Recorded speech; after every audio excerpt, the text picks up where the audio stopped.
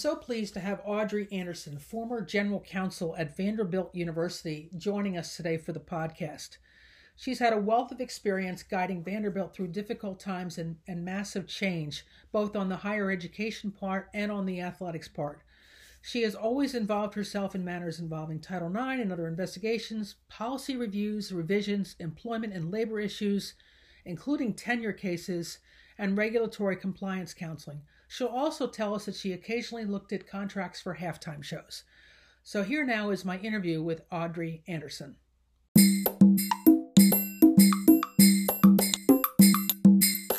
Audrey, welcome to the podcast. Thank you, Karen. I'm happy to be here. So I'm really glad that your schedule permitted us to have a conversation today. You are the former general counsel at Vanderbilt University. As this podcast focuses on trustees and presidents providing oversight and direction for college athletics, let's start about the ways your job responsibilities intersected with those areas, again, with regards to college athletics. Can you walk us through that? Sure, I'd be happy to, Karen. So the trick, I think, to running a good college athletics department is to treat athletics as you would treat any other department within the university. So when I dealt with the chancellor at Vanderbilt, the chancellor is the president, I would bring to his attention those matters that had a legal component that I thought would rise to his level. So in athletics, those things might have to do with employment, and the employment-related matters that would come forward were often issues with a coach that might make it into the public eye. It might be student-related matters. So if there was alleged student misconduct engaged in by a student athlete, that would become a matter of media attention. I would want to make sure that the chancellor knew about that so that he wasn't surprised. Now, in talking about those two things, I've already kind of broken the first rule I set out, which is you should treat athletics like any other part of the university. The trick in it is that you cannot treat athletics like any other part of the university because nobody else does. So there was nowhere else in the university where I would be talking about day-to-day employment-related matters for somebody at the level of employment that a coach was at. Many of our coaches did not report directly to the athletic director. So this is somebody who's 2 or 3 levels down in the reporting chain from the president. But nonetheless, if there was any kind of an employment-related issue for any coach, I would make sure that the president, the chancellor, knew about it. And that's because if there was any coach with any kind of an issue, it was always a possibility that that was going to become a matter of local, at least, media attention. And I wanted to make sure that the chancellor knew about it and knew that the right legal advice was being given and that I was on the right track in terms of where I was going with my legal advice.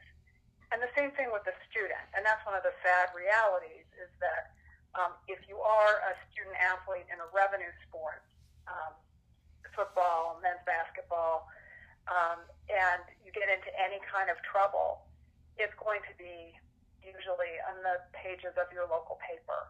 Whereas your classmate could do the same thing or worse, and no one is going to necessarily know about it. So with that lens, I would talk to the president about employment-related matters, student-related matters, and then business-related matters, large contracts. Think contracts for athletic apparel, sometimes use of our athletic facilities by a community group, or more often, if some kind of a pro enterprise wanted to use some of our athletic facilities, I'd make sure that the chancellor was looped in and knew what was going on. And of course, if there were any major construction projects, we would make sure that the chancellor was looped into it. And then I also wanted to make sure that the chancellor was apprised of things that were going on in what I call the general environment of athletics. Things that might end up hitting our university or might not, but I wanted to make sure that he knew about them. So the concussion litigation that hit colleges and universities and started in football but went everywhere, name, image, and likeness litigation, pay for play. While I was there was also some litigation about student athletes getting paid under the wage and hour laws. So to make sure that he knew about those general developments in the law so that if they hit Vanderbilt, it wouldn't be a surprise. So those were the kind of things that I would talk to my chancellor or president about. It's almost hard to believe that, your portfolio wasn't exclusively in the athletics department with all of those comprehensive issues. Did you have somebody in your office who specialized in this, or was this your area? How did that work?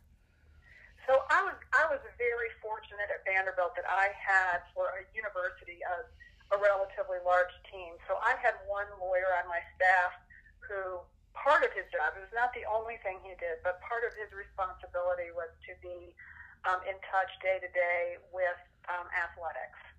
So he was really my go-to person for athletics matters.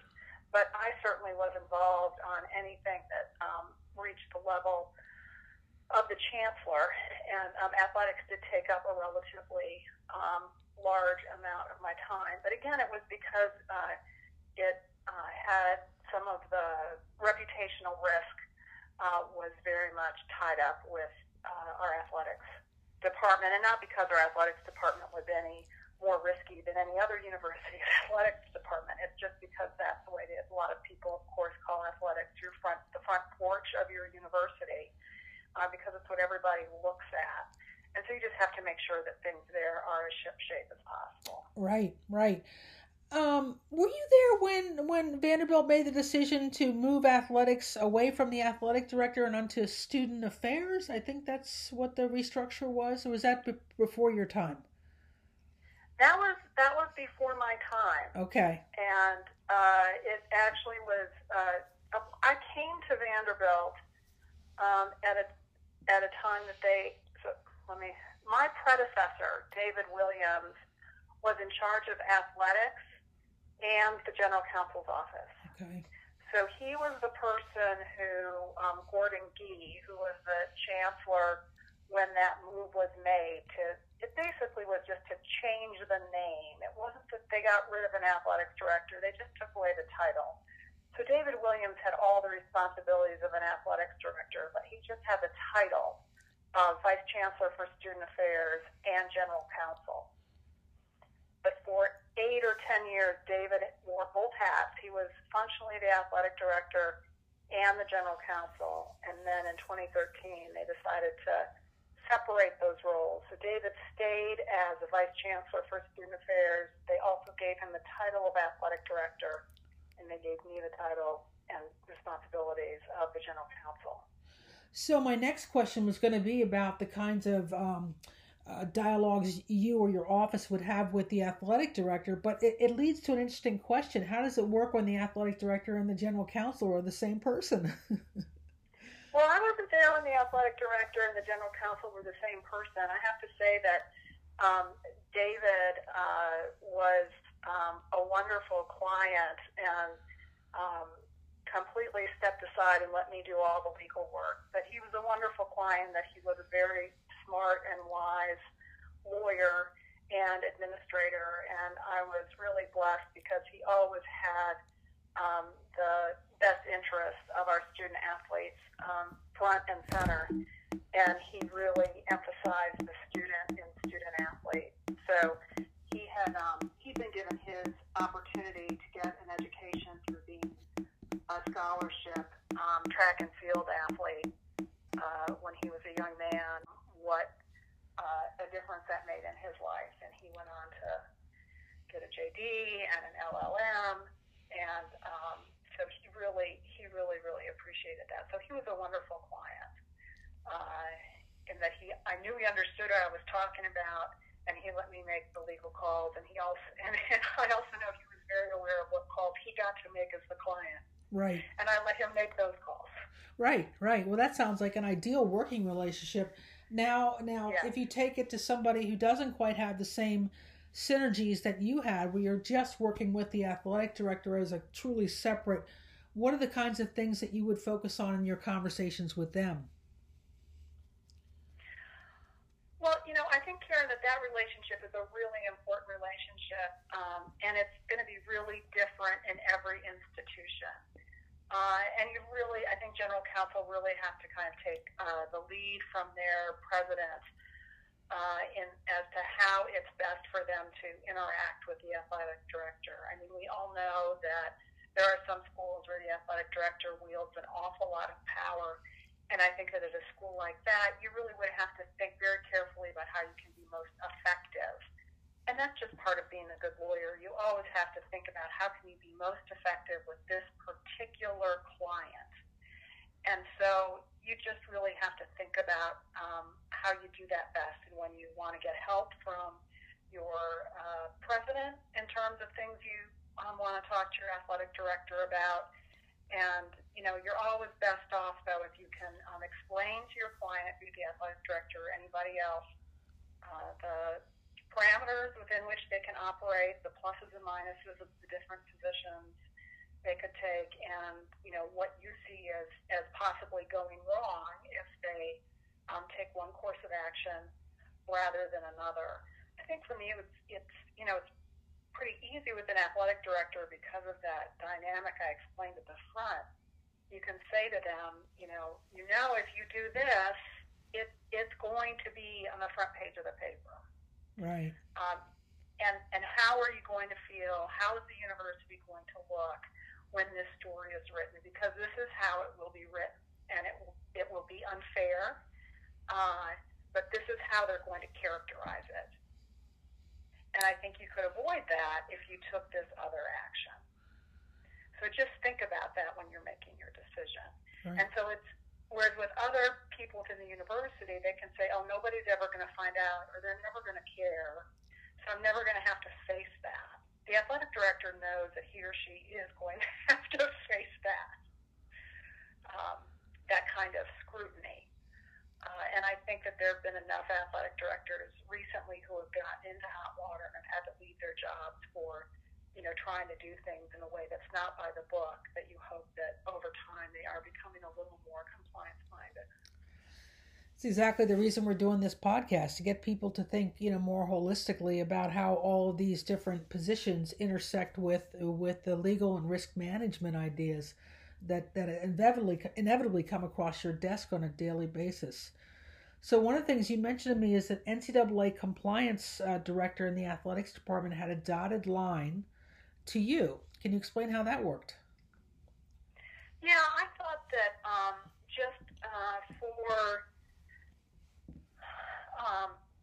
I wanted it to be absolutely clear to the person who was in charge of NCAA compliance that they could always come to me as somebody outside of athletics with any concerns about the way that the university was handling any NCAA compliance matter. And I did that without seeing anything that gave me cause for concern about NCAA compliance, and I never had any cause for concern at Vanderbilt.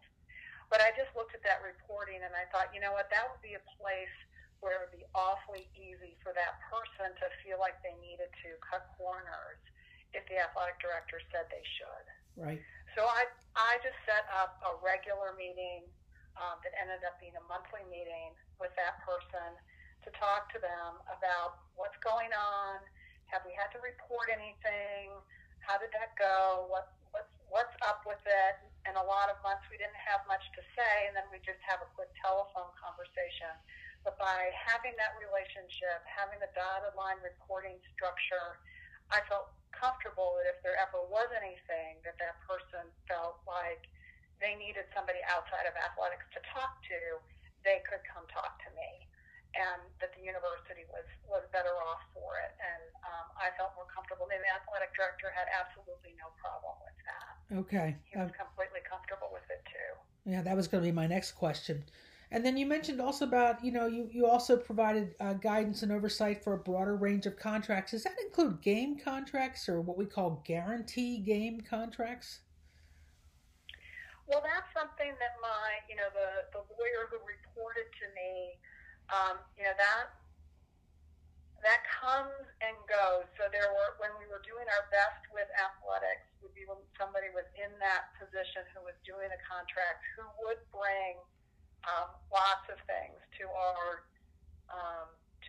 lawyer. So I never got involved with anything like that. I might talk at a high level with the athletic director about it, but I never got involved with anything on a lower level, and I'm not sure that my day-to-day lawyer did either. Though I know that at the end of the time I was there, the business person in athletics who was in charge of all contracts did have very regular communications with the lawyer on my staff. Okay.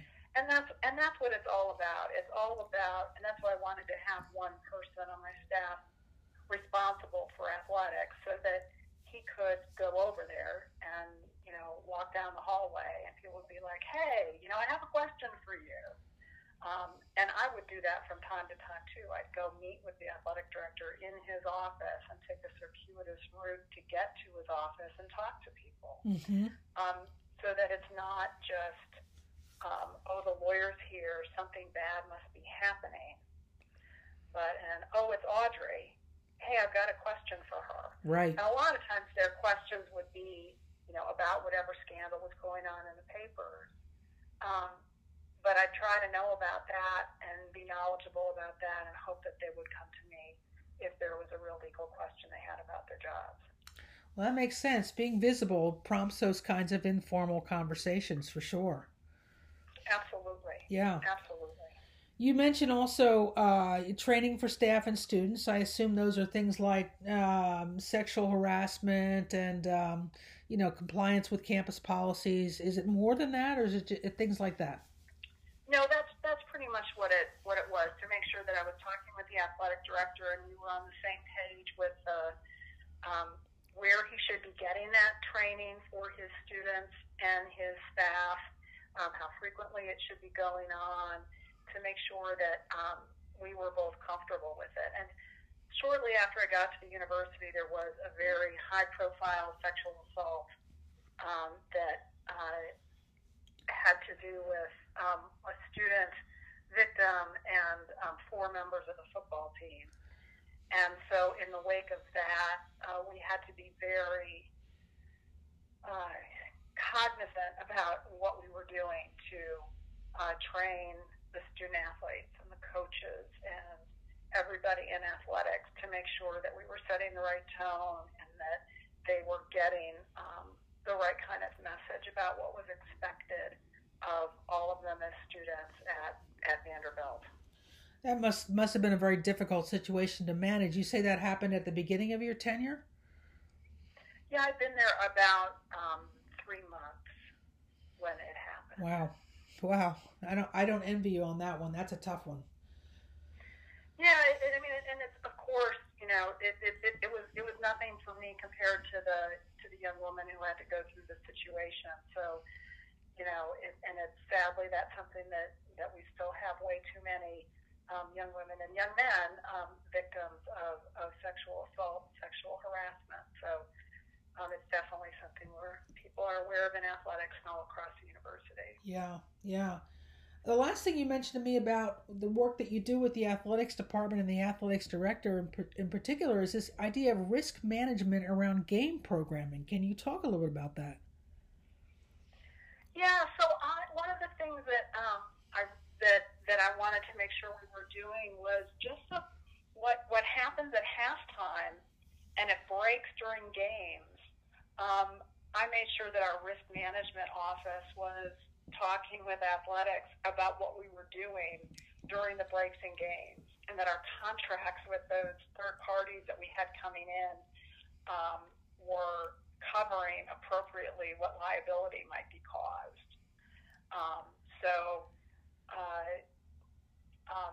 It occurred to me actually during a halftime show at one of the football games where there was something that I perceived as particularly risky going on, and I found out that that my lawyers had not been consulted, risk management had not been consulted ahead of time in doing the contracting with this group. And I thought, well, we should be doing that a little bit better.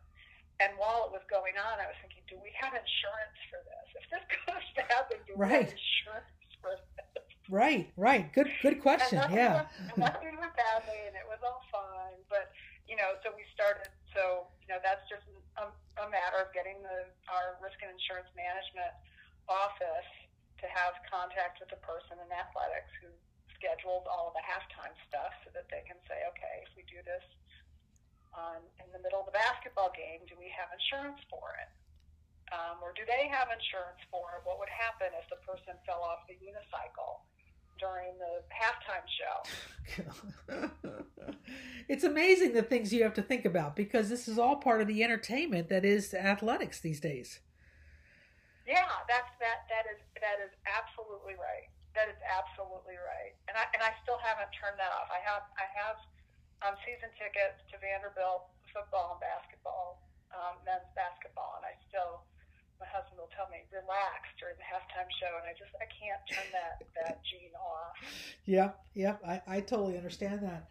And briefly run us through the kinds of things that you want to make sure the trustees don't get blindsided about. Yeah, and this goes, Karen, just to like everything else with the trustees, you want to make sure that they are not surprised by anything. Now, of course, as a matter of university governance, there's some things that you have to get their approval on, that they have to be briefed on. So to the extent that there are lawsuits that are going on where athletics is involved, you have to give them those briefings. To the extent there are contracts that require approval by the board, you have to get their approval of those contracts.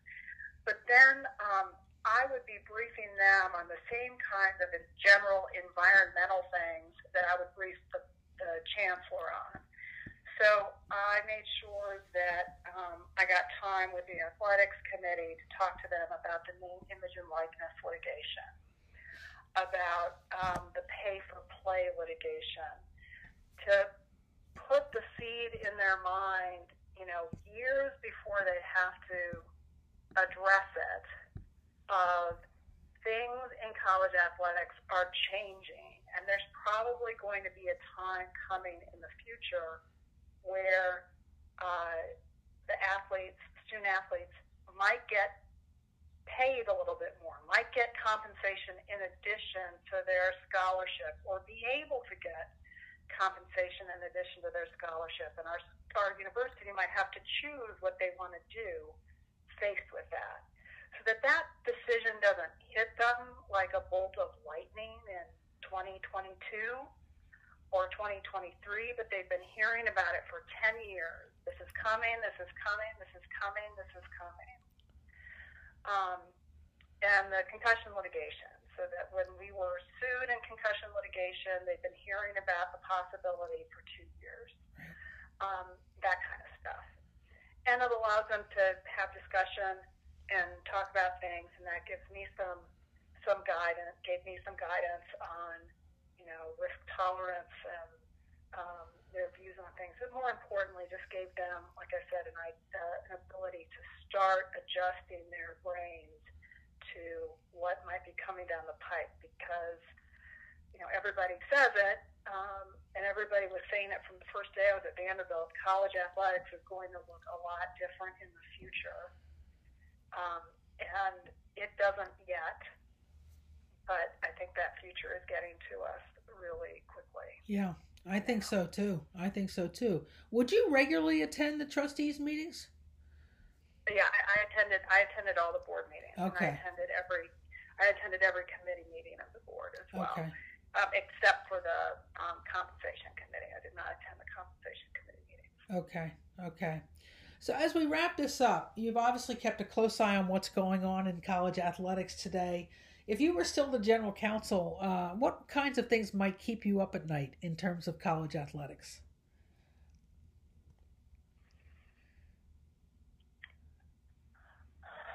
Well, today it would be COVID-19 and right. what I was going to do about that, but I'd be thinking about COVID-19 in a lot of different axes. I think that long-term, what I would be thinking about is that the pay-for-play possibility, because I think that sometime within the next, 2 years, 3 years, the NCAA is probably going to have to loosen up a whole lot on the way that it regulates what student athletes how they can be compensated. And I think that's going to mean that conferences and then schools are going to have to make decisions about what they do and where do they want to compete. And, those are just really interesting decisions. And I don't know that all the boards are really ready to make those kinds of decisions because they have real consequences in terms of your academic mission and the kind of revenue you're going to get for your athletics and what your alumni think. And so there's just a whole lot of axes you've got to be thinking about. And, right now we're all waiting to see what the NCAA, committees come up with, or I guess what they've done is they've kicked it to the different divisions to come up with rules to be consistent with the California law, but also with their ideas of amateurism. And I have no idea what those rules are going to look like. Right. So we could be in for, 10 more years of litigation on all of that. But California seems ready to, move ahead. And I don't know how long they'll be able to tie it up in litigation. So that's the big picture thing I'd really be thinking about. Right. Well, I really appreciate you providing such a clear inside look into the relationship that the General Counsel has with these three different key entities on campus. And actually, it really demonstrates the amount of foresight and planning that you have to have before you go into any meeting or set of circumstances that works on for the best interest of the university. So thank you for sharing that. Yeah, thank you, Karen. My pleasure. Glad to have the opportunity. Absolutely. Thanks again for joining us on the podcast today. Thank you.